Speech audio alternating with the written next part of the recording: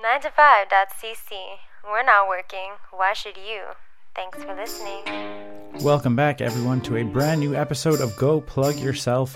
This week, we play host to the one and only Matt Goldberg. It is crazy to me that we have never had Matt on the show as a guest before. I actually had to check the archives out to find out if we had him on as a guest in the past, and we haven't, which is insane because I've known Matt due to improv since longer than we've had this show. Matt's coming on the show to talk about Confabulation, which is returning this Friday, March 4th, to the Centaur Theater. It's going to actually have it's going to be running. It's back. The theater's back. Check it out. Everything is coming back. Go to confabulation.ca to check out all of their upcoming shows. If you're not able to make it to this Friday's show, that is tomorrow, but they're going to be running shows on a regular basis, so stay up to date there. You can follow them on social. You can check all of that stuff out. It's a great storytelling event that Matt's been putting together with a bunch of other great people for a really long time. So you should go check out Confabulation. And now sit back, relax, and enjoy the show. Lawrence Korber sits in on this one with me as we get to know a little bit more about Matt Goldberg and improv and storytelling and all the fun stuff that goes along with it. Enjoy the show. Go plug yourself, you plugging mother plugger.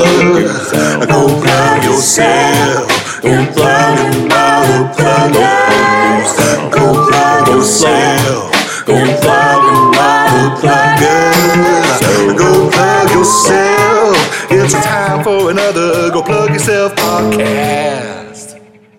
So I was thinking about this when I set this up, Matt. You and I have known each other for 20 years.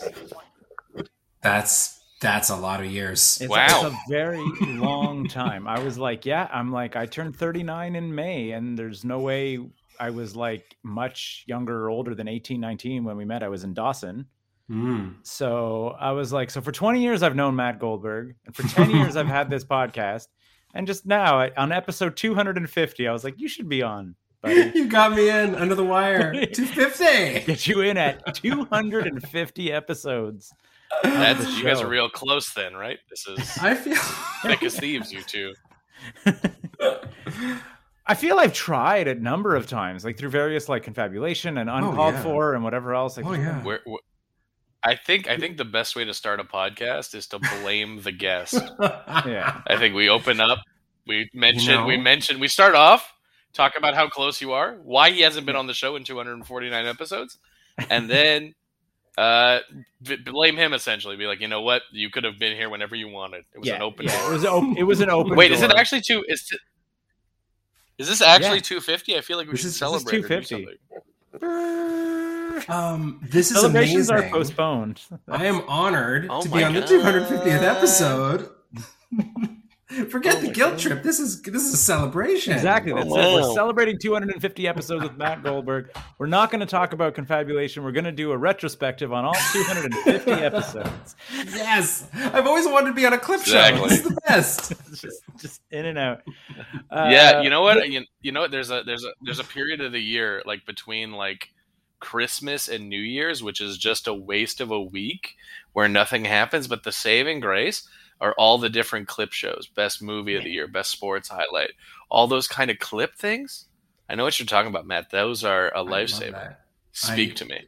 I want to remember all the things that were good, especially the last couple of years. I just share the good stuff. Can I just have some of the good stuff? When I was in high school, I was really into like music video, like end of year countdowns. Like they're like, we're counting down the top 100, like rock, whatever of the year. I'm like, yeah, show me these. Not on the radio. I mean, like, I guess I would care on the radio, but when like Much Music or whatever did it, I was like, I am watching this video countdown. I want to see the best music videos of the year, please. I hope Soul Decision did well. Who else? Really hope. I don't know. Avril Lavigne, I guess, was probably around. That was early 2000s. Third Eye Blind. Yeah, let's get some of that Third Eye Blind. Music videos were just like music video channels were such a like a weird thing to explain now that there's YouTube, to be like, so if there was a really cool music video, you would watch this channel all day hoping they showed it. So that you're going to see a lot of crap. Yeah, Michel Gondry, that beautiful 3-minute thing he made. Exactly. Eventually. Yeah, exactly. That's it. There's a couple videos are circulating. Like Gondry has one. Like there's a couple Spike Jonze videos that are really worth it. But like 100%. mostly it's just teen pop music. That's mostly you're gonna have to watch. You were just reminding me. Were you the kind of people that owned those DVD collections of the music videos and commercials of Spike Jonze? Because that was pretty cool. That was... My roommate. Would you like to hear something fucking insane? Yes, please. Yes, please. Do we do it? Go for it. Tell us, Lawrence. He released them? Oh no, it's happening again. Lawrence is somehow experiencing time lag. Hang on. Time travel. Oh, I'm way delayed. Okay, great. So this Canadian TV show, Countdown. Yeah, I'm super laggy. I'm so sorry, boys. Hang on. We're just doing it. We're gonna keep it going. Okay. With 2 people. Wait. We're gonna see that. No. How is this possible? Oh my god. He's not really there. It's weird that his phone's not working either, though. Yeah, I don't know. Is it his Wi-Fi? Maybe. I was at his house. This is solid podcasting. I was at his house like a week or 2 ago, and he had a lot of problems with his general internet situation. So maybe there's something up with the router or what have you. I don't know. So Matt Goldberg, everybody. That was Lawrence. He was there for like half a second speaking out of time. We'll use that audio. It's fine. It's great. It's perfect. It's podcasting. It's not that serious. But yeah, no. So episode 250. It's a celebration, and we've invited Matt Goldberg on to celebrate with us. Thrilled to be here. And I mean, this is so not sad. I mean, I knock on wood, this is real. Because like we had Amy Blackmore on around this time last year, like touting the return of live theater. Oh my God, Amy, what did you do? Well, no, because they did a limited seating Fringe. No, absolutely, like, it was great. Yeah, so it worked out. Like it was real, but then third wave, more shutdowns, more everything. So now this is the return. We missed that window for Confabulation. Oh yeah. One of the reasons that we're coming out hard post, hopefully I'm knocking on wood, post this wave is because we kept doing the online shows a couple of times. And I have some real remorse about that. We had a couple shows that got canceled by our venue, and then just things fell apart. And then, we all blew it on the public health front. So here we are. This time for real. This time it's real. I think I saw someone tweeted about it. They were like, the 95-year-old queen got it and is okay. I think she got okay this time. She got the good vaccine. She said. Yeah, exactly. That's what I'm saying. Is I think that's where I'm at this point. Is I was like double vaxxed, boosted. I'm like, I'm not necessarily looking to catch COVID, but I was like, I don't have that like deep-seated fear anymore of like, oh no, if I get it, I'll get so sick, or I have to worry like my wife has asthma, and like all the fear level is like diminished. I'm still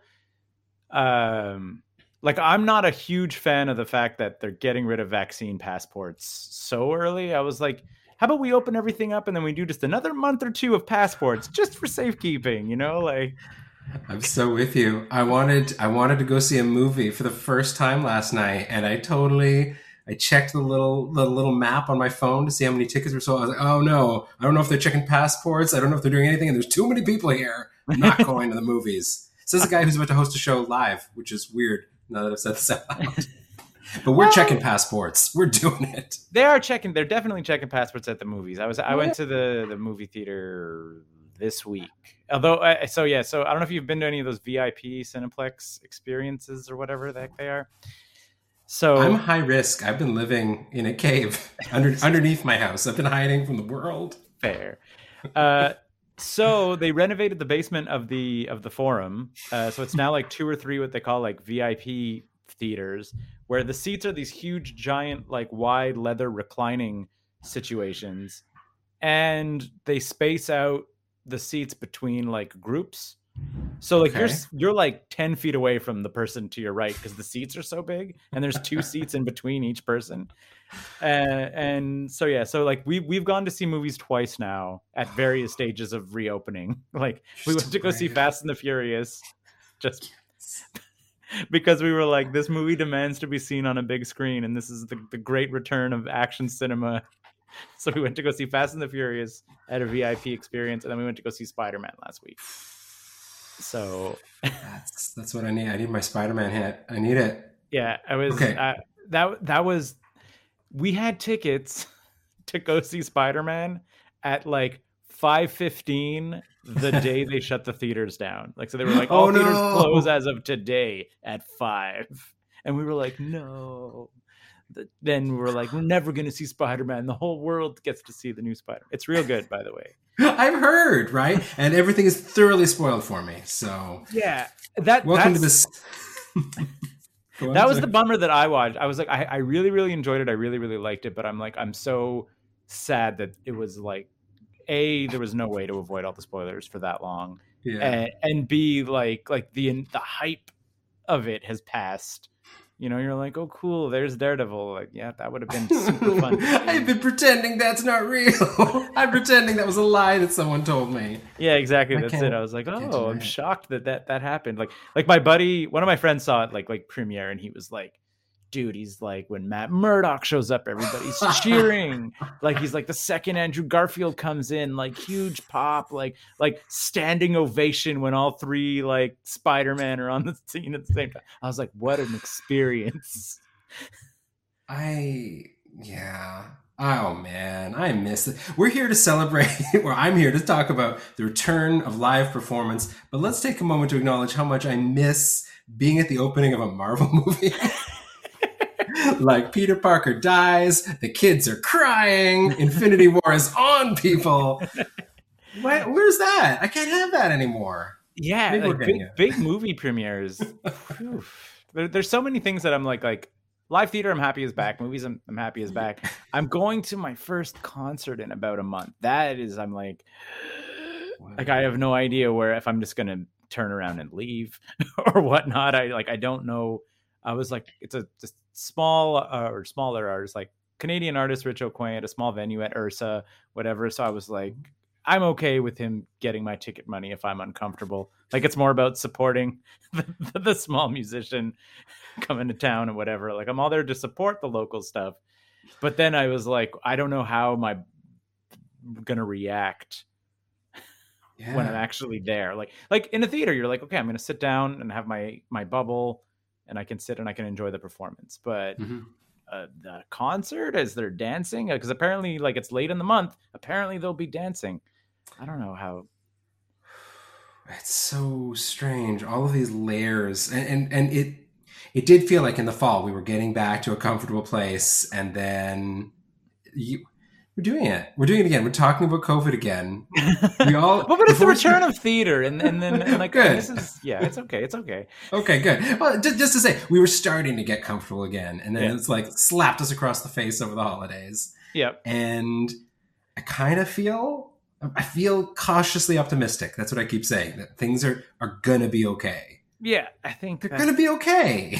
Yeah, I've read. So I mean, again, obviously, that's the only thing to talk about. But I have read like some kind of promising data that seems to indicate that like it's never really going away. But like with the Omicron mutation being like more contagious but less severe, it might just be like settling into a flu-ish cycle, and now it's like it's just a new flu that we kind of have. Yeah. And as long as like hospitalizations and whatever else like that as long as it becomes like a manageable thing where you're like, some people will get it, it's not going to be that serious.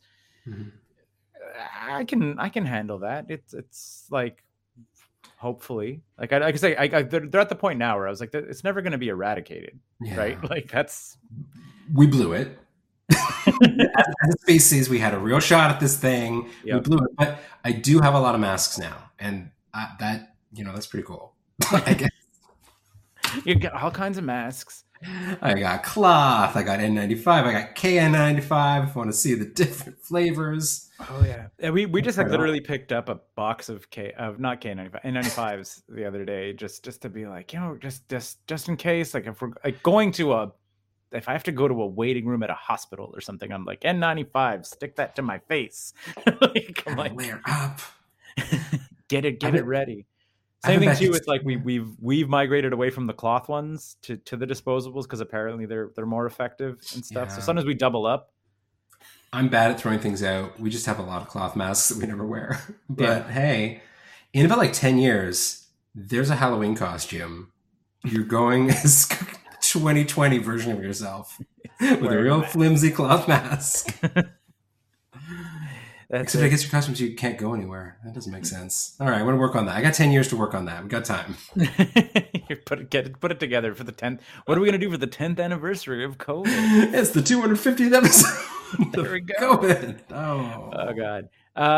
So I guess since this is your first time on the show, so usually we kind of do a walk through the life and times of a guest, how you got to where you are. And why you're doing Confabulation now, but I guess that you have to tell that story through Montreal Improv Theater starting off, I guess. Ages. It goes. It's so funny because Confabulation started 12 years ago, and it felt like that was a time when everyone was starting new things. New things were happening, like.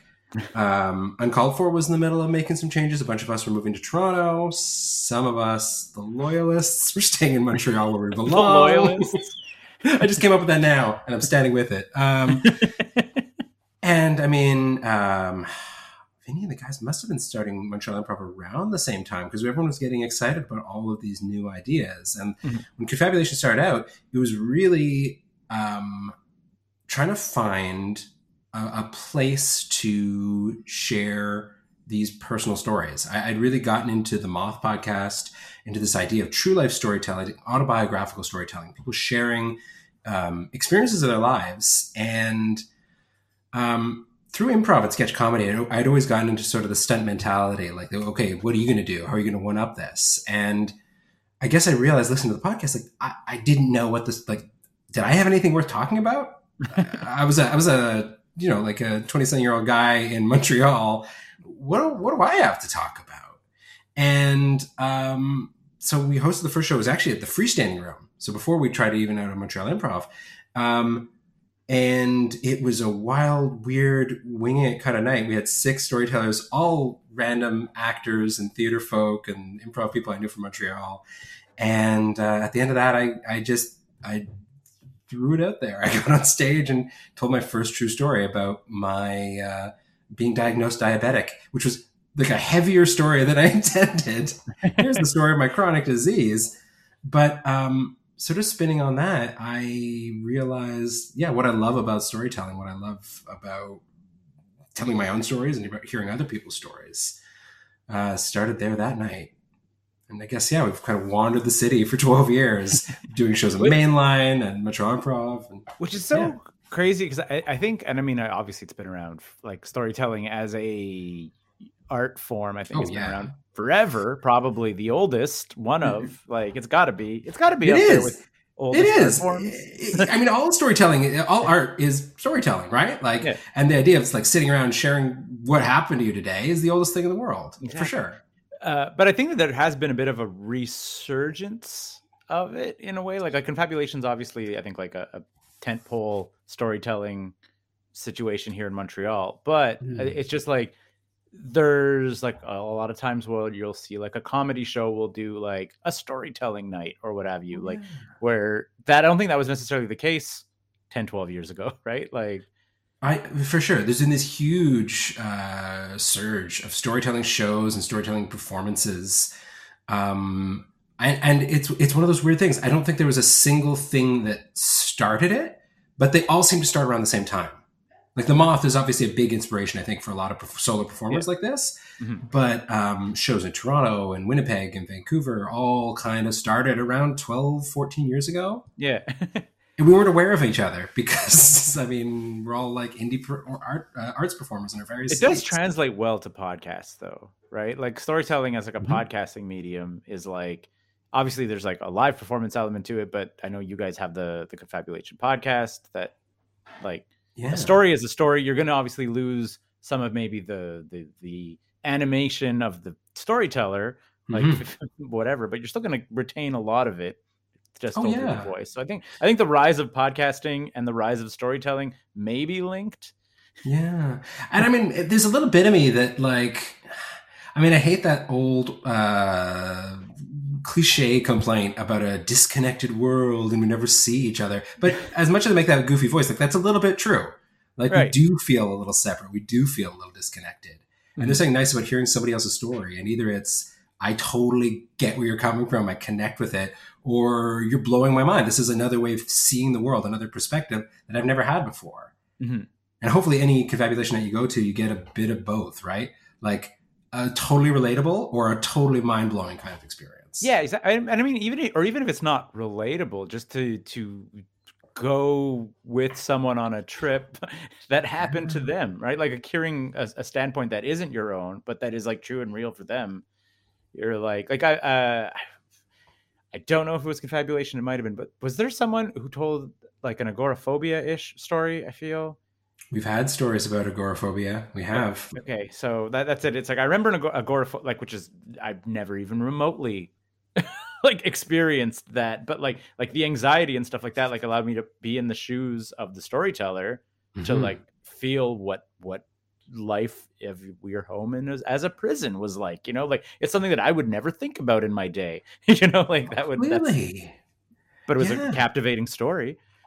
Well, and when you're seeing it from a person's perspective, and we really encourage our storytellers to sink into the language of the story. Not, I mean, if you haven't been to the show before, audience,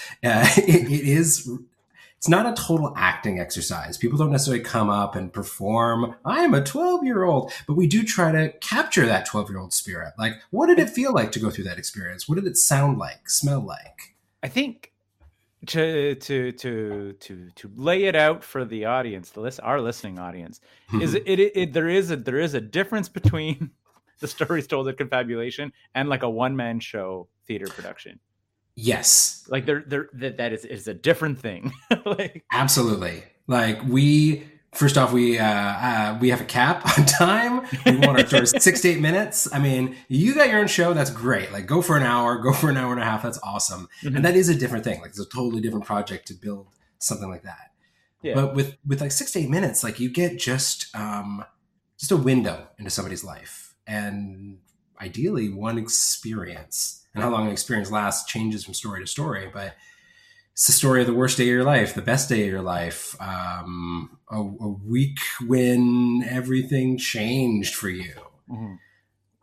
It's great. I love this. I really do. So how do you go about, like, I remember what was Ala France's story? He had a bunch. Are you thinking of the one, his breakup when he was in the hurricane? No, but was it Confabulation or was it another show? But didn't he have his own storytelling show? He ran the Solos Festival. He also got involved with Yarn as well. Yarn. Miss Yarn. I had a thing that I used to say all the time after Jeff stopped doing Yarn, which was that it's really cool. It's really cool when there's a bunch of shows that are exploring different aspects of an idea like storytelling. It's a little weird when you're the storytelling show. You're like, oh, look at that thing you do. That's cute. That's like small. It's not a scene anymore. I don't know. I love my audience. I love my storytellers. Please keep telling stories. But I miss when there was more of a scene. Yeah. Hopefully some more of that comes back. No, that's it. Like, because I remember, like, because I did Yarn. Right. Like, Al asked me. He was like, "Oh, like, pretty last minute too." He's like, "Oh, you could just." I presume you could tell the story because he's like, "I've been on the show and I know you could just like probably hammer it out." And I was like, and I went, I did well, But it was, I know for a fact that like I've heard you guys talk about like the confabulation process and that you're like meeting with the performers and like I said, I do not want to diminish anything from Yarn. And I also did a good job at Yarn, so I'm not trying to diminish that. But Al was just like, you got 5 minutes? And I was like, I'll come up with something for 5 minutes, not a problem. And then was just left to it and then just got up on stage and did that. Like, he asked me if everything was okay or if I needed any workshopping. And I was like, no, I got it. and it was fine. But you guys really like you take this on, I think from obviously instead of being the back of KGB, you're performing at Centaur Theater. So there is like an expectation, I think, of a slightly more than, but what is the process of like, I guess I can write a story and like, just from where I come from, I would write it putting like, I was going to say pen to paper, but like fingers to keyboard and just sort of like write it out and then just kind of revise it and try to find my voice of how I would perform it. And then I would just go from there. How do you really do it? Being a person with, like theatrical experience. Sure. Yeah. I mean, sorry, I didn't mean to cut you off. No. I was going to say, like you mentioned that you're like, oh, you're going to be like on a call workshopping with the performers. Like it seems like it's a much more involved theatrical, like something you would expect from a normal stage production, right? Like with, not to say you're necessarily directing them, but like you're giving notes, you're giving. Yeah. How does that work out? Tell us about that process. Sure. I'm interested. So this process is super important to me. I mean, it's something that we developed, and I say we developed within the first year. That first year was me. I'm not trying to be arrogant, but just I'm thinking that young me was able to do everything. Thank you. It's okay. But with storytelling, it's not like other performance art forms, right? We don't think about storytellers having an editor like you would with literary arts. It's not like comedy where you try it out and you try it out and you try it out. Often these storytellers are telling it one time. Maybe they'll tell it again a few years later, or when someone else starts another storytelling show in Montreal, they can go do those shows.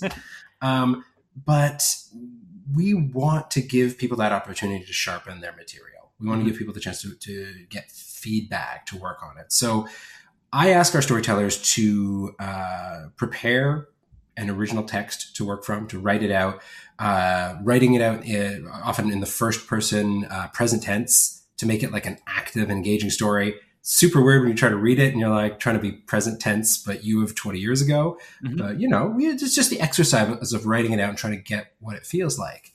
And we first start with a literary process where we edit that text with the person just to point out little places where maybe the language is unclear, giving notes rather than directing. Because I never want to take somebody's voice away, but rather just trying to help clarify things that aren't clear. And then as quickly as possible, I really want to get rid of the script because the two most conflicting experiences you can have at a storytelling show, seeing someone who's tried real hard, but they are just glued to a page that they don't have in front of them, and you can see them trying to recite the word for word perfect script. And that just doesn't feel like they're not in the room with you anymore. They don't feel connected to you. Whereas on the other hand, someone who hasn't really planned it out and is just kind of pulling ideas from the ether around them and trying to reorganize it in person, you don't want that either. So we try to get the script, and then you try to drop the script. Try to just get it in your voice and get it feeling natural again. It's a strange process, but like I'm lucky that I've got this great production team that I work with now. So we are able to partner up everyone with a workshopper. And we have some more experienced storytellers who need a little less of that encouragement and shaping. So that helps too. And how long do you workshop like I said, because you're 6 to 8 minutes. So like how much work? And I mean, like obviously like writing it is something that I guess that just that initial pass for the storyteller, I'm sure that could vary wildly, right? Like sometimes there's going to be something that like bubbles up in your brain and you're going to hit a few thousand words on a page in like a minute, or sometimes you're going to be like toiling. I don't think we can necessarily put a time on the writing process of how the first draft on the storytelling, because I'm sure that can be wild. But once you have that first draft, like how much sort of, I guess, production goes into a 6 and 8 minute story on average? It's such a tough question, right? Because one of the interesting things, we have storytellers who are coming from comedy or who are coming from professional writing backgrounds or are coming as actors. But then we also have storytellers who are librarians and office workers or students, and that maybe they don't have that same skill with writing quickly or experience with stage performance or what have you. So I hate giving averages. This is my least favorite question. But in my ideal world, like... Okay, so maybe time might not be the right answer. I guess, like, effort in a way of just like how many passes do you like to see or what have you? And again, like I said, obviously varies wildly. Sure. I think most of our storytellers, I mean, the first writing is, like you say, the most challenging, and we maybe put a good hour and a bit into that. And then we try to get I think of it as like 2 connections with the workshopper, where it can be very brief. It can be 20 minutes just to talk through the story, see how things are going, give some suggestions, some shaping. And then it's really up to the storyteller how much they put into the reshaping from there. I really don't think at the stage of professionalism we're at, we can really reasonably ask for more than a couple of hours, like 2 hours would be nice. That's a really good amount of time. But I know some storytellers put in a lot more. Some storytellers really want to come in strong, and that work does show. So here's a question for you. Obviously, like you perform.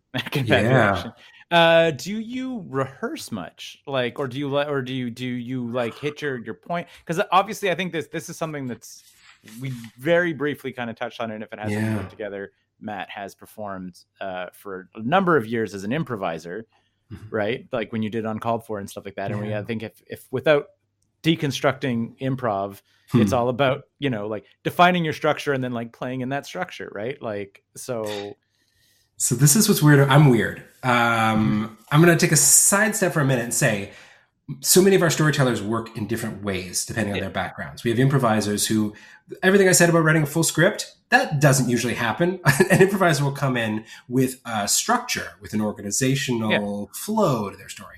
Or maybe other kinds of performers, other kinds of writers will come up with different things. We've had a few people who just record their story, and working from audio is something we can do as well. With me, I guess maybe it's just the effect of doing this for so long is depending on the story and depending on what I want to do in the moment, I work differently.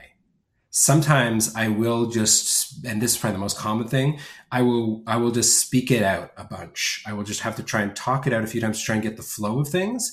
But then the actual performance in the space ends up being wildly different from whatever it is I've talked out. And that's really just me trying to get a sense of pace, trying to get a sense of like, what are the major beats of the story?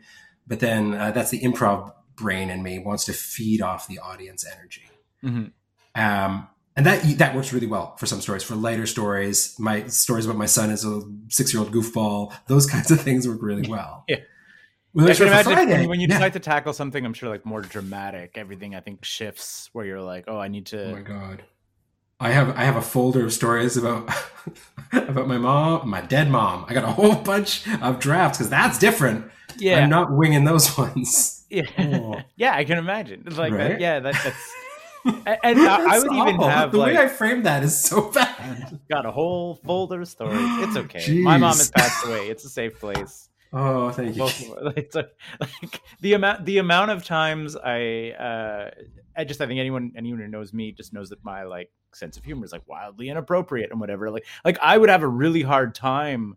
I think even if it was like a tearjerker story, I think I'd have a very difficult time to frame it as a tear-jerking story.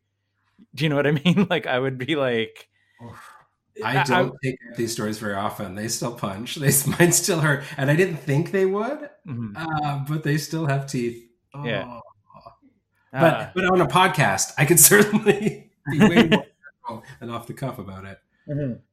Oof. Oh man, yeah, no, it's like I said, I would approach things very, very differently. And I think that it would almost be like, I'd be super concerned about like, not even necessarily sharing it, but just sort of like, how would I do it?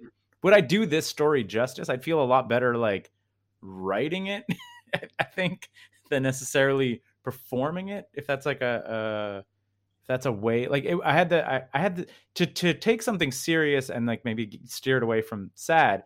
Writing my wedding vows 6 years ago. It was like it was wild to me because like I knew that the words that I were physically writing were like heartfelt and touching, but then I had this weird like disconnect of being like, hey, if this is too rehearsed, it's me giving a speech, and that's not the moment I want to share with my wife. So you're like, you kind of want to in a weird like storytelling. This is why I hate the question about how much time does it take to prepare a story, because to say like the stories about my mom were very helpful and great. They took me ages. They've taken me ages to sort out. Yeah. Similarly, like I've got all these stories which I don't ever want to overscript. Stories about, I mean, yeah, the wedding vows, that strikes. I totally know what you're talking about. Yeah. You want it to be real in the moment. And there are stories we tell on our show that we want to feel earnest. Yeah. Like you want to like your wedding vows to not become like a bubble, like a blubbering mess coming out, but you don't want to be like, I am here to marry you, like you're not going to like, you don't want to feel like you're reading a script either when you're like doing. Performances mess me up for authenticity forever. I'm always wondering, am I really feeling this or am I performing this? Yeah. That's getting existential. Oh no. And that's when we take the dark philosophical turn. There it is. So Confabulation returning to live theater. Always themed. I like to give a launching off point for our storytellers and something for the audience to hold on to. Mm-hmm. So, I mean, was this originally planned to be a Valentine's Day episode and then it just pushed out? Because it would have been a good one. It's a theme we've used for Valentine's Day before. And honestly, the plan was January was supposed to be I won't go even further back. We were supposed to have a triumphant return in October, and then that goes to November. And then Centaur, we were supposed to do the show in January for the Wild Side. And then COVID continued. We want our Centaur themes to be big ones. And I just know from experience, good date, bad date. We all love dating stories. Yeah. They hurt so bad. They're so good. So it isn't, it's kind of like a post-Valentine's Day media meditation, maybe. And I guess it's the best would be, I feel that like, not to say, I'm just assuming like there are people there on a date. Oh yeah. This is the best part. You're just like, you gotta see the Centaur setup is pretty sweet. They got little tables, little chairs. Very romantic. If you're looking for a date night this weekend, head down to Centaur Theater. Check out Good Date, Bad Date. And I guess that's the big comeback, and I think that's super relatable. But I was wondering, I was like, are you performing? I perform every show, and you're in everyone. No, that's not true. I haven't hosted everyone. Everyone I host, I always tell a story. Okay.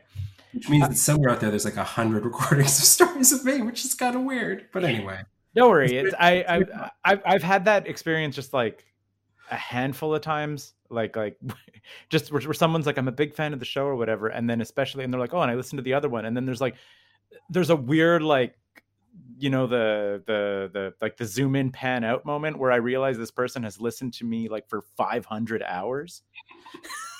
And I'm like, oh, like, my dog and my wife and like my vacation and like everything.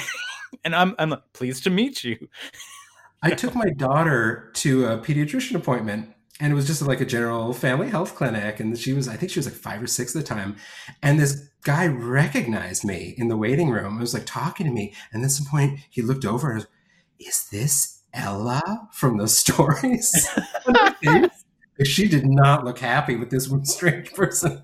Yeah, I was like, who is this person? Why do they know me? What story did you tell, Dad? Whole birth and life experience. Yeah, that's why I stopped including Ella in my stories. No. You go. Yeah, that's a thing. That's very real. But yeah, no, I guess the question I wanted to ask is, are you gonna tell if you've done Good Date Bad Date before? Do you just like start mining the like your memories for more? Like, does that get harder and harder? Like to So funny, because I had this point.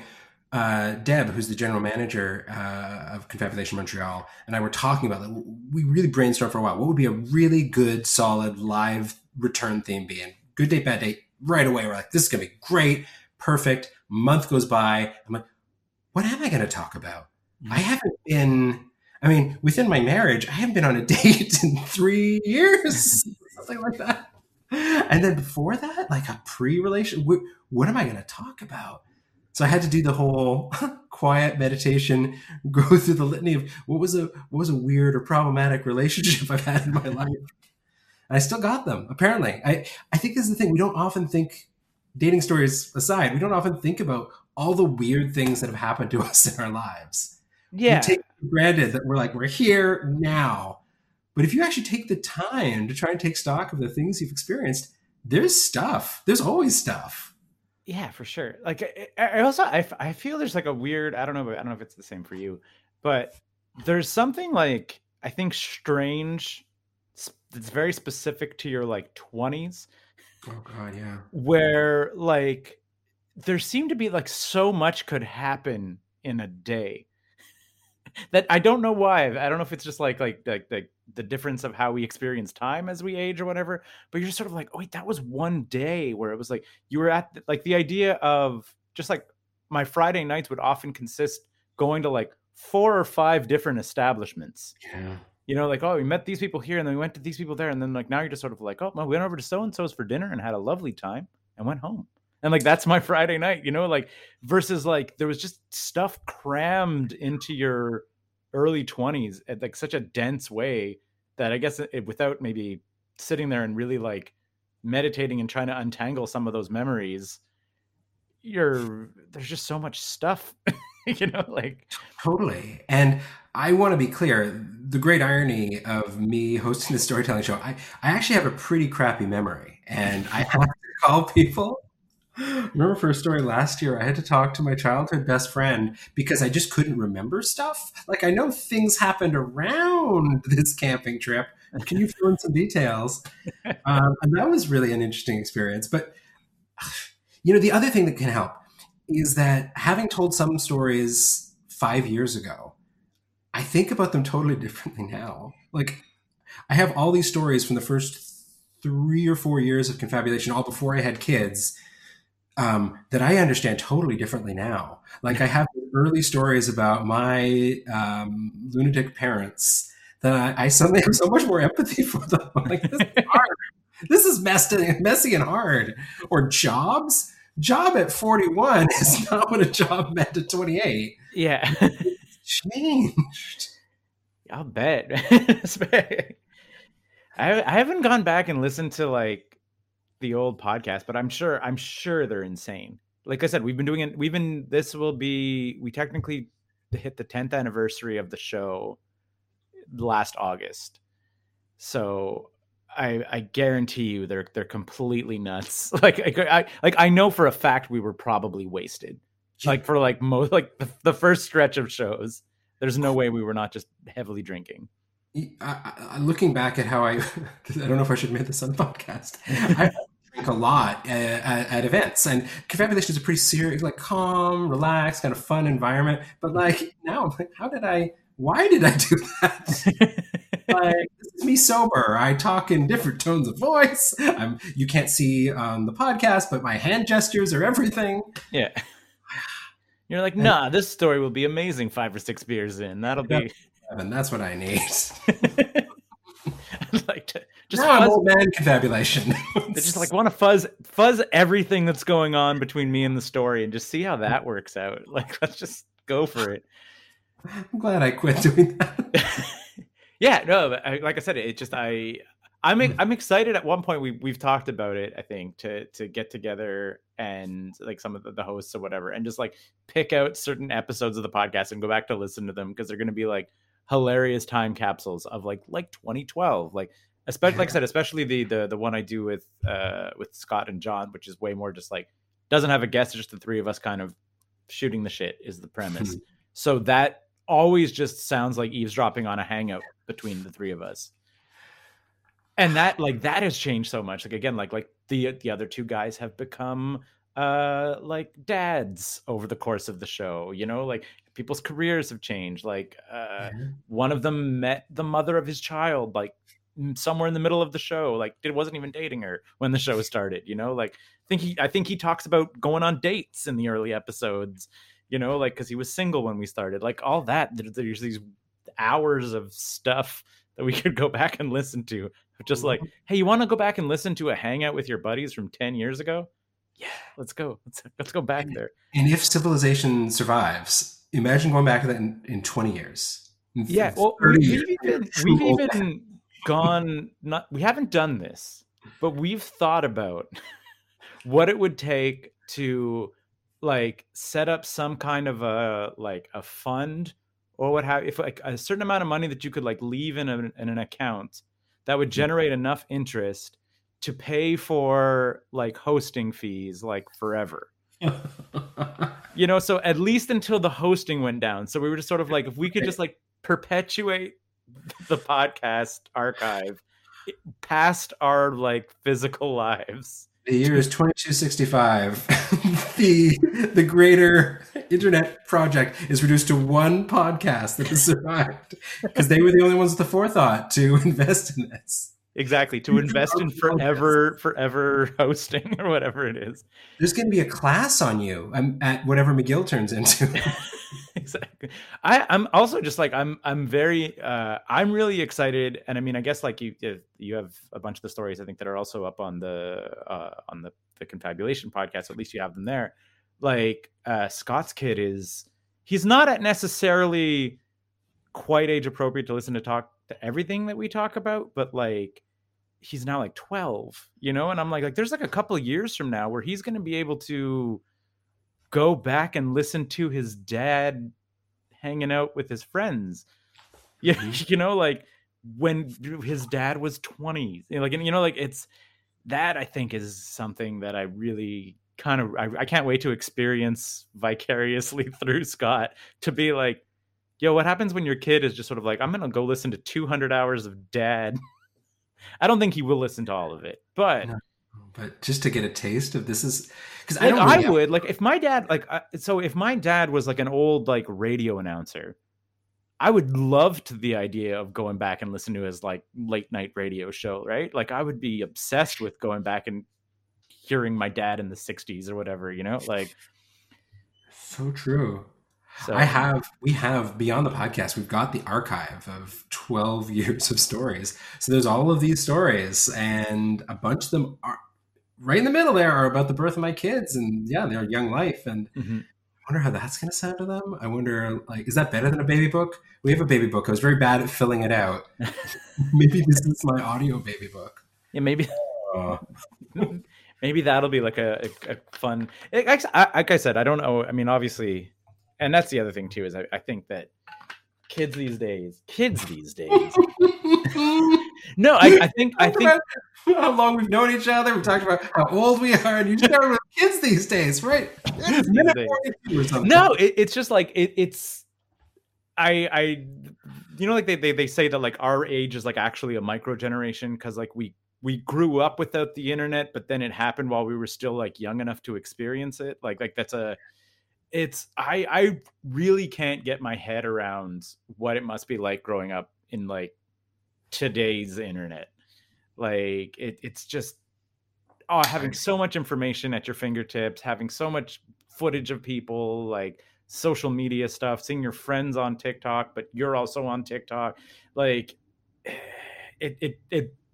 it blows my mind, and I have no idea what that means for them growing up. I'm not even saying it's like necessarily a negative or a positive. It's just foreign to me to grow up with today's technology. Seems like literally must be like growing up on like your entire formative experience will be so different.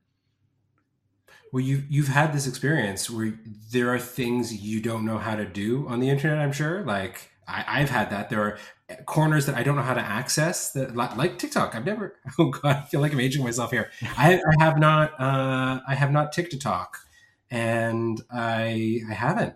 It's a rabbit hole. Like I've avoided it. Yeah. But like I have some young friends who've like shown me like how it's not like, because like the little videos like bubble up to the surface of Instagram and Facebook, but it's like that's like tip of the iceberg of what is there. I've experienced TikTok through Reddit. I feel ancient and stupid, and I don't know how to do anything. That's it.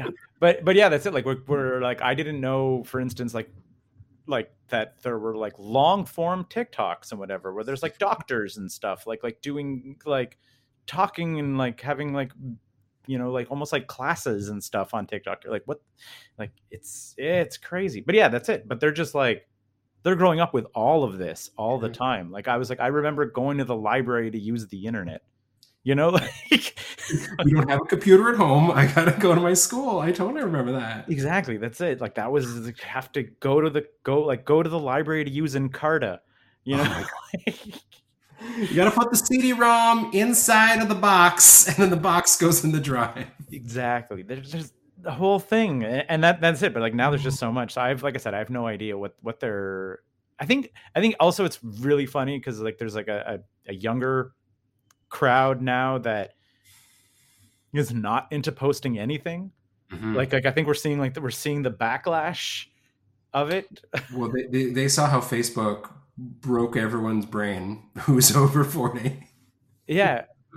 Well, but even me, I was just like, I remember like when Facebook started, it was like, oh, every time there was a party, someone took like 50 pictures. Like every party had like a photo album that went with it. And I was like, no, that stopped. We realized that was weird. And we don't want 50 instead. Oh God. Yeah, we don't want 50 photos of every party anymore. That's like, it's crazy. That's insane. Like, we just want to download our conspiracy theories and move on with our lives. Exactly. That's what Facebook is for. So we're winding down. We have to get 5 questions though. So okay. Every episode we ask the same 3 questions to our guests. Then we ask the 4th question, which is a question from our previous guest to you without knowing it was you. And then I will spoil the 5th question. The 5th question is, what question would you like to ask our next guest? Not knowing who it is. Love it. So you get to ask a question into the future. We'll run through them. We usually change them every 50 episodes, but we haven't done a proper 50 Go Plug Yourselves in the last 2 years. So we haven't changed them up yet. So like, cause we took like, it's funny when in 2020, when everybody, when the pandemic started and everybody started to do the Instagram lives and whatever else like that, we just stopped having guests and we just started being the hosts, just talking about comedy. We did like, I want to say a 2-part episode on the MCU, because we were just like, no, I don't want to like it was such saturation of content early on that I just didn't have I really didn't have the energy to be like, now listen to my thing or whatever. Cause like my thing existed before. I knew my thing was going to exist after. So we just decided to get like really insular about what the show was. So I don't count those as full episodes of Go Plug Yourself, even though I think they're numbered. So I think that's like 210 to 220 or something. Anyway, so question number 1, what do your thoughts sound like? Oh, my thoughts are my voice really fast. Like, I know in this interview, in this conversation, I spoke quickly at some points, but my inner voice is a lot like my own, but it speaks much louder and faster than I actually do. It actually is an exaggerated, like a pantomime version of my voice, even more. I think that's true. Occasionally it calms down though, then it's pretty chill. But you do like it's very much like it's very much a voice speaking. Yeah, I have a different voice, and I have to admit that I am one of those people that voice squeaks out sometimes, that I end up speaking my inner monologue because I'm a weirdo. I've done that. I think I mean, so I have pretty serious ADHD. So sometimes I have to like, especially like I really need to like, I need to formulate in my head, whether it's in language or half thoughts or whatever, like I need to formulate lists to even get like very routine things done. If I don't, like I'll just like wander around the house doing nothing. Like, because I have no order of operation. I'm just like, oh no. Totally. And then sometimes like if I'm alone, I'll just be like, here's what you need to do. And like, and when I'm saying like, that's not like chores, it'll be like, and then I'll watch TV, you know, like it's not even necessarily like a useful list. It's just like, if I don't sit down and watch TV, I'll just kind of like dick around and lose time to nothing, which is like a very weird thing. So I get the talking out loud sometimes. You need to reinforce it. I do get songs sometimes too, and those aren't in my voice. Those are in the voices of the actual band. I do pump myself up. Do you get songs stuck in your head? I do all the time. I listen. I have headphones pretty much all the time. I'm holding up headphones. I don't know why. Podcast. Yep, but hey, visual. And it's always music or a podcast or an audiobook, but I'm just so used to life having a soundtrack. Maybe that's why my inner voice is a voice. Oh, it's been a useful, productive therapy session. I've taken now, like, so I think it might be ADHD related, where I have a hard time listening to songs with lyrics while I'm working. Like I cannot write. I will just like zero in and get like hyper focused onto the music if there's lyrics, like if there's something for me to like grab. And like sometimes I'll even find myself like having just typed out the lyrics that I'm listening and not the thoughts that I'm having. Yeah, I do. For writing, I need to just be in a space and just I've just started listening to a lot of weird like lo-fi instrumental like hip hop kind of stuff where I was like, yeah, this is perfect. It's a just chill sound that doesn't distract. Anyway, nice. Tips for writing music to listen to while writing. Taking notes. Question number 2. What was your favorite thing to eat as a child? Could be a meal, could be a snack. So embarrassing because I love to cook now. But when I was a kid, I had just decided I was dead set against home cooked meals. So it's a tie between the taquitos they sell at Costco and the pogo, the corn dog, the perfect meal. That was great. Can't eat them now. It makes no sense to me anymore. It's a horror. But was it mustard ketchup or plain or both? Yeah. You gotta have mustard ketchup. You gotta have a little swirl. Okay. But I would do them. I would do them plain as well. I've eaten plain pogos. I'm not ashamed to admit it. I've done that. Oh, and even I don't know why the taquitos from Costco are like such a clear memory. It's weird. I love taquitos also, but they're like it's a gross thing. I just like the solid mess of cheese. Like, that's it. It's not good cuisine. Frozen from Costco. Pogos are weird though. That's just like. I have no idea where you live. I live in NDG, and this place opened up nearby, Wag Dog. Okay. They are fancy corn dogs. Highly recommend. I got super sick after eating it, but okay, I'm not selling it well, right?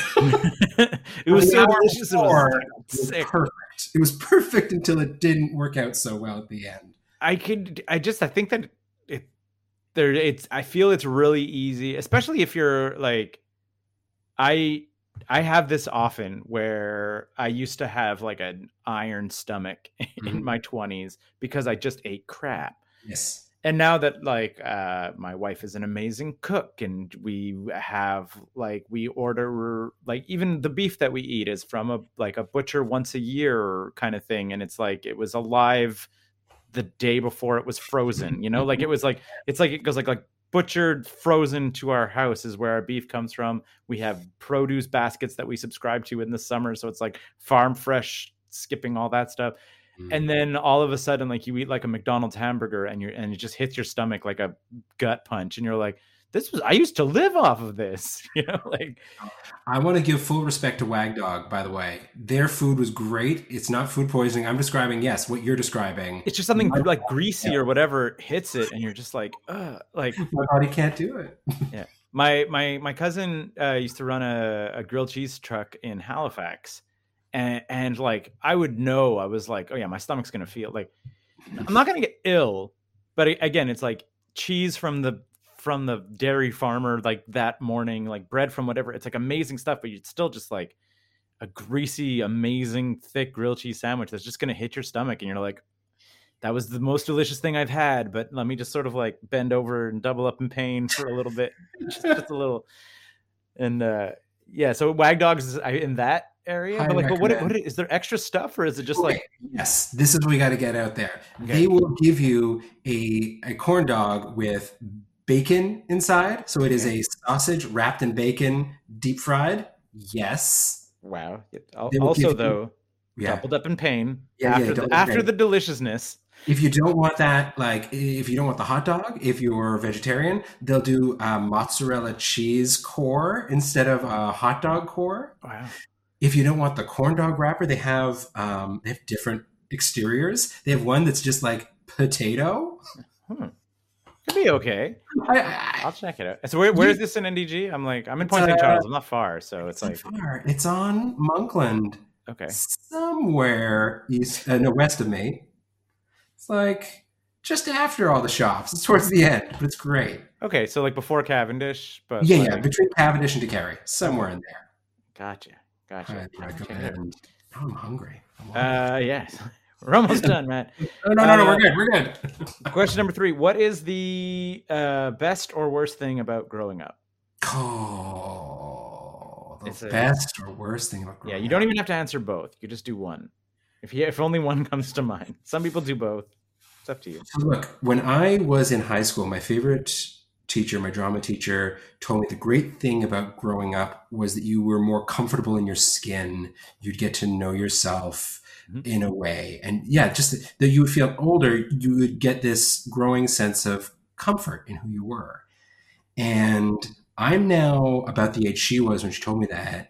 And she lied. I never got that sense of comfort or confidence in my body. We all want, and maybe I still got some growing to do, I guess, but like, I just get tired. I just get stomach aches when I eat the food I want to eat. Where's my comfort and knowledge in who I really am? I guess I like myself better. Like my personality is probably better than it was. I would want to hang out with myself more now than me at 20. But like, man, I want that iron stomach we were talking about. I want no back pain.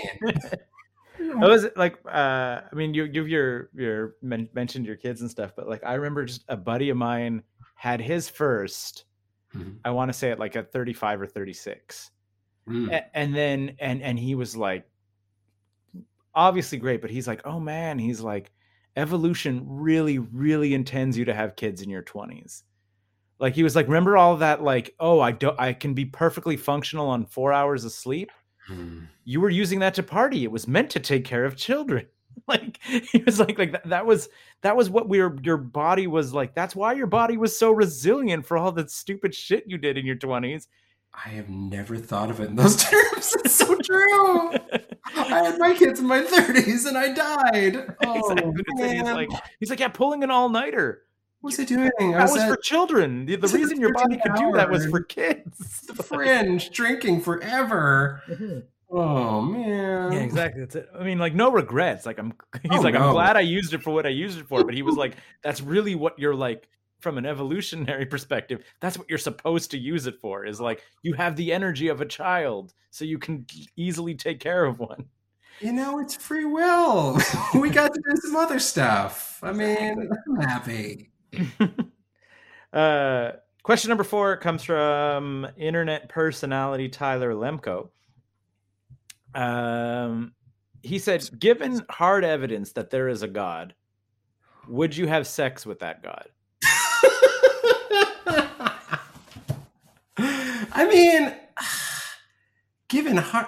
I mean, okay, well, first off, there's a lot of questions. I mean, does God want to have sex with me? I mean, you can. Yeah, exactly. That's it. The assumption is it would be consensual because that's important to me. And now, I also had the question though. I was like, but like, how into it? Like, I'm like, just because it's consensual, or is he like, or when I say he, like they, or has God chosen you? I don't know. This is stuff you have to. I think you have to think about, and I think it plays out however you want it to play out in your mind. You know, if it's better if God wants it, God wants it. Okay, so I just need to put out there, I don't know if my in-laws are going to listen to this. they are wonderful Catholics who will find this question suitably offensive. Suffice it to say, given hard evidence of God, I will have whatever mutually flowering relationship with the divine that the divine wishes to have with me. I believe in respectful and mutual relationships. So I think yeah. though, but in a roundabout way though, you've also have established that you are comfortable in your own body, right? So I am comfortable in my own body, right? Because like if you were ashamed, you wouldn't want to engage. Like you know what I mean? You have to. I think there has to be a level of comfort to be willing to like sleep with the divine. But the divine already knows. Yeah, exactly. That's it. Like, that's what I'm saying. You're not. You wouldn't be hiding it from them. I'm saying like the shame would be entirely on yourself. Yeah. Like you'd have nothing to hide from them. They know it. They've seen it all. It's the whole idea of omnipotence and omnipresence, I suppose. But yeah, so that's it. I think there's a confidence there to be down.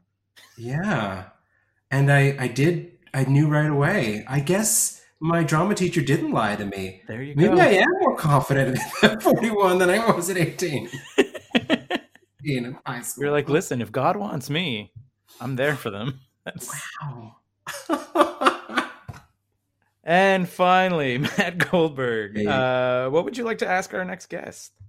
You know what? I really want to know what is your not I was gonna say what is the most flattering? No. What is your favorite picture of yourself?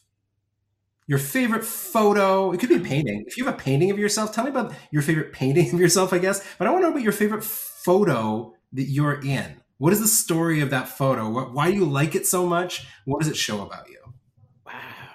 That's so usually the hosts take a crack at answering the question. That question is insane. No, not in general, but okay. Because there's like a game that people play when they come over to Sarah and my house, which is to just count the amount of like photographs or artistic interpretations of us. Ooh. Because there's a lot of them. Like there's a narcissistic number of like it's a couple of artists have gifted us depictions of ourselves, and there's like a couple and it's like in the photographs like there's no like this is us on vacation. Like it's all like professional photographers who've like gifted us like a photo, or like we have there's two different paintings of us. Well, one is an ink, not paint, but there's one oil painting of us doing like reposed as American Gothic, and then there's another one of us posed as American Gothic but also as like demon lords. Like I'm not even what does that mean? It's like a pitchfork, but like my head is like on fire, and like and Sarah has like wingtip things coming out of her eyes or whatever. So you actually have artistic impressions of you that are responding to each other. Kinda, yeah. Like, it's wild. That said, though, my favorite, I think, and it's a photograph and an art piece. One of my favorite artists of all time, Jim Mahfood, is a comic book artist. Used to do these collages where he would like it'd be like a black and white photo in the middle of the page, and then he would like art out of them, like in like this comic book style. And it was one of the first, it was a piece that I commissioned. Sarah and I hadn't even been together that long, but like it felt somehow appropriate to take a photo of us. Like our faces aren't in it, but like you can see it's me like sitting in a chair with a video game controller, and like Sarah kind of like coming over like from the corner behind, but like neither of our faces are in it, and it's in the middle of this thing, which then like all this crazy art's coming out of, and there's like a bunch of reasons why that is my favorite photo of us. A, because it's my favorite artist and everything, but B, there was like a weird level of like it not to say like I think Sarah and I had already been together like a couple of years, but there was just something like so permanent about the fact that I was like, well, obviously it would just be a photo of us.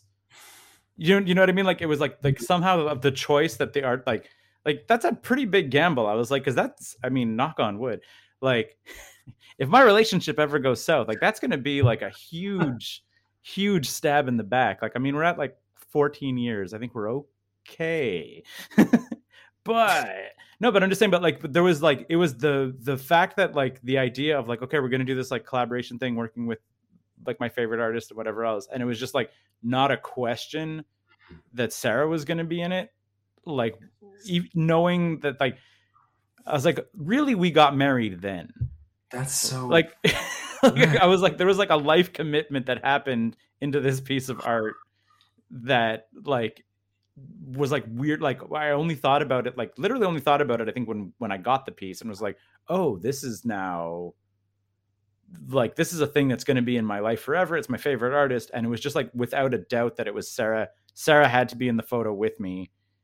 Was like, somehow that beautiful. Yeah, it was awesome. Yeah. So that's probably, I think, my favorite thing of us that exists, or I'm in it and Sarah's in it as well. But yeah, as in terms of like a single photograph, that's my answer.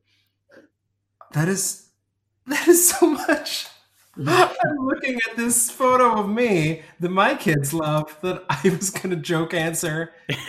It's me in some crappy movie of the week dressed up as a cop with a really shitty mustache. And I just love it because I'm so serious and it's so shitty. Your answer is amazing. Your answer is not a competition, man. Isn't it? Isn't it? Oh man, I'm gonna look at some photos of me and my wife. I'm sorry. Yeah, but there's a whole thing. Your kids love it, all that stuff. Because like, that's the thing. It's not like the photo is not always the thing, right? Like, there's like all of the emotions and thoughts or whatever that like surround it. Like, so I love this question. I can't wait to hear what other people. Do you know who the guest is going to be asked this question? I don't know who the guest is going to be yet. It's the episode before WrestleMania, so it might be a wrestler. That would be amazing. But which is not necessarily the worst, because there's a lot of photographs of them, right? Yeah, like that's what I mean. That's amazing. That's what I'm saying. So it's actually a quiet, candid shot. Nothing to do with wrestling at all. Their college, like their high school graduation photo or whatever. You're like, weird. Love it. Matt, this has been a lot of fun. Like I said, obviously this show comes out, this episode comes out on Thursday. You're back tomorrow night in podcast world at the Centaur, but like, you're also back. Yeah, we've got monthly shows. We're pretty much monthly until the summer, and then we got to see where we're at. We're gonna find some more events coming up, and then announce our fall season as soon as we can. So I guess like confabulation.ca, or on Twitter, on Facebook, on Canadian, we're Confab Stories, and on all the social media platforms except Twitter, and I guess TikTok, as we've revealed. Oh. Yeah, it's all right. I mean, I hate. We don't have to relitigate this, but it's got to be there. It's got to be there. That's the. I turned off Facebook during the pandemic, and then when we had a show, I was like, "Well, I guess I'm back, folks." I have, so like, pro tip, I guess, for everybody listening. I started doing it before the pandemic, and I got better at it, which is, people are like, oh, like, block and unfollow. I'm like, block and unfollow is a lot of work, but there's like a way to like star your close friends. Cause I was like, hey, remember when Facebook was like you and your buddies? Yeah, that's nice. So I've like starred about 20 or 30 people, and my Facebook just consists of them now. And it's like, it's a much better, like, every now and then another person like pops in and I'm like, oh, that person. But like, yeah, I've unfollowing and all that stuff is one thing, but like, you can just star your real friends and Facebook gets better. Will they still get my invites to confabulation shows? Because Keith, I need an audience. I do still get your invites. Okay. It doesn't block invites. I'm just saying about like the feed, your feed. I respect that. Yeah. My feed is just pictures of my dog, so you can have those anyway. Yeah, no, that's fine. I like, my Instagram is probably like 80% my dog. Like, that's I'm just like, I want to share this with the world, and they're sort of like, don't you do like a podcast thing and like a pop culture thing? I'm like, look at my dog. Like, work. I see the other guys who are so much better at it, like, just, oh, this movie news dropped or whatever else like that, and I was like, dog. Like, more dog. Matt, I'm going to let you go. We both have to eat. We're probably both starving. I'm gonna eat seafood. I really am. Art has become life. There you go. I look forward to coming out to a confabulation, hopefully really, really soon. That'd be great. We're doing this month, Centaur, but then next month we're back at Mainline, and then I think back at Centaur. Is this part of the recording? I don't even know. Yeah, once a month, Centaur, Mainline, they're happening. Do you have any themes? Any themes you want to drop? Do we know? Yeah, so I guess we're announcing. April is Deja Vu. Oh. Is the theme. And May is our 12th birthday. We're torn. Hey, you can help me decide. We're torn between Lucky Breaks and... I'm opening up my notes. Lucky Breaks or Growing Pains? Lucky Breaks or Growing Pains? I can't decide. I like them both. Growing Pains feels a little more open, but Lucky Breaks, I've always liked that expression. I think Lucky Breaks is... There's so many ways to go with it. Like, what I like about a Lucky Break is... Like Growing Pains is you're absolutely... It's not to pigeonhole your future storytellers, but it's coming of age. One is May, one's June. One is going to be growing. That's what I'm saying, but like I was saying, growing pains is definitely it's going to be a lot of coming of age. I feel, whereas like Lucky Breaks, it could be so big or so small. It's true. Like a Lucky Break can be like, and then I found $5. You know, like if that's appropriate, you know, if there's a good story, it can be such a small victory. It could be a Lucky Break, or it could be like the thing that catapulted my career. Like I like the range on a Lucky Break. Like that's me. I tend to like that in the theme too. Well, stay tuned. It's going to be one for May, one for June. There you go. In one or the other order. Matt, I'm going to stop recording, but you got to stick around for this.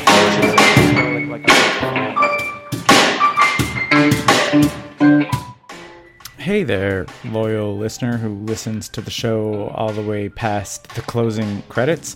Thank you for listening to Go Plug Yourself. We really, really appreciate it. If you enjoy the show, I cannot stress this enough. Please tell people about it. We don't really have a budget for marketing or fancy Facebook ads or putting up billboards on the street.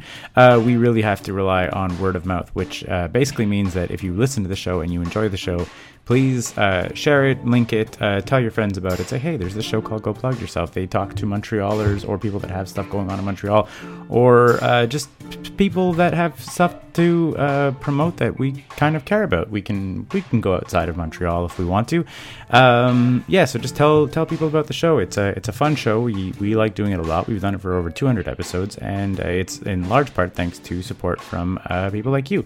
If you want to support the show at all, you can go to patreon.com/9to5cc and throw a couple bucks our way. It really helps with the hosting fees for the most part. We're really not trying to make a profit on this.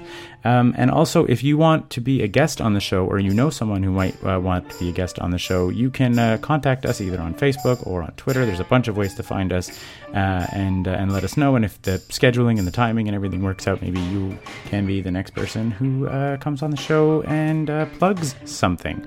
Big thank you, as always, to Leland Beckman and Oral Turpitude, who provided our theme songs. And of course, a thank you to all of the hosts that we have on the show. Walter J. Ling, who is technically retired but still sometimes hosts, Christopher Vendito, Lawrence Korber, and Ines Anaya are all amazing co-hosts, and you should support them and their comedy and all of that. Thank you for listening. Thank you for choosing Go Plug Yourself as one of your from the millions of podcasts, and have a beautiful day. Thank you. 9to5.cc, podcasts, blogs, and comics, made in Montreal since 2011.